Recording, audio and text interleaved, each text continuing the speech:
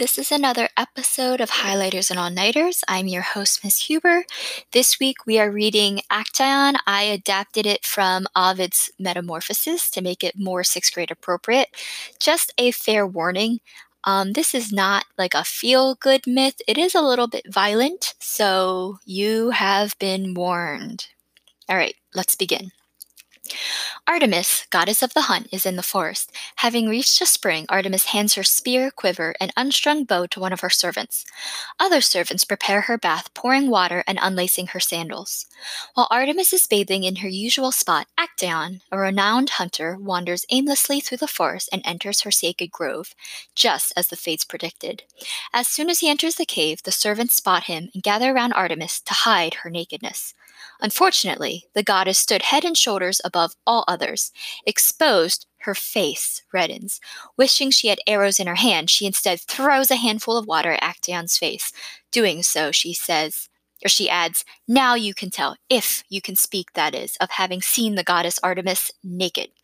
Without another word, stag horns sprout from Actaeon's head. His neck lengthens and his ears become pointed, and his arms become long, slender legs. The transformation is complete, and Artemis adds a healthy dose of fear to the wretched animal. Actaeon flees, catching sight of his own reflection in a pool, and tries to say, "Oh, look at me!" But he cannot speak. He groans, which is all he can do, as tears run down his changed face. Only his mind remains unchanged. Shall he return to his home in the royal palace, or lie hidden in the woods? He would be ashamed to return home in this way, and he is too paralyzed by fear to do the other. While he hesitates, his own hunting dogs catch sight of him. First, he hears the tracker hound howl wildly. Then the others rush at him, swift as the wind. Actaeon's whole pack of dogs, which he had raised and trained, once so beloved, greedily snap at his hooves as he flees over cliffs, crags, and through the forest. He runs over the grounds where he once hunted, chased by his own hounds. He longs to shout, "I am Actaeon! Know your master!" But words fail him, and the air echoes with the howls of his dogs.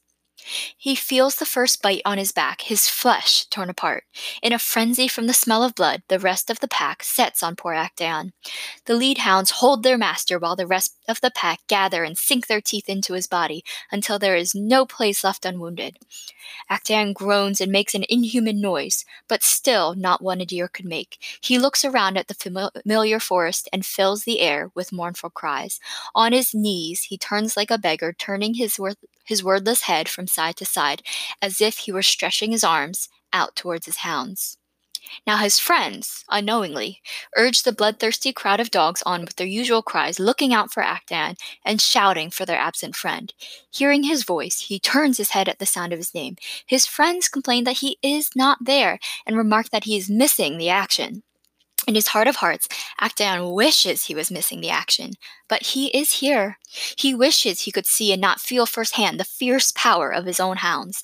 They surround him on every side, sinking their jaws into his flesh, tearing their master to pieces in the deceptive shape of the deer. All right, so that was Actaeon. I don't know if you enjoyed it, but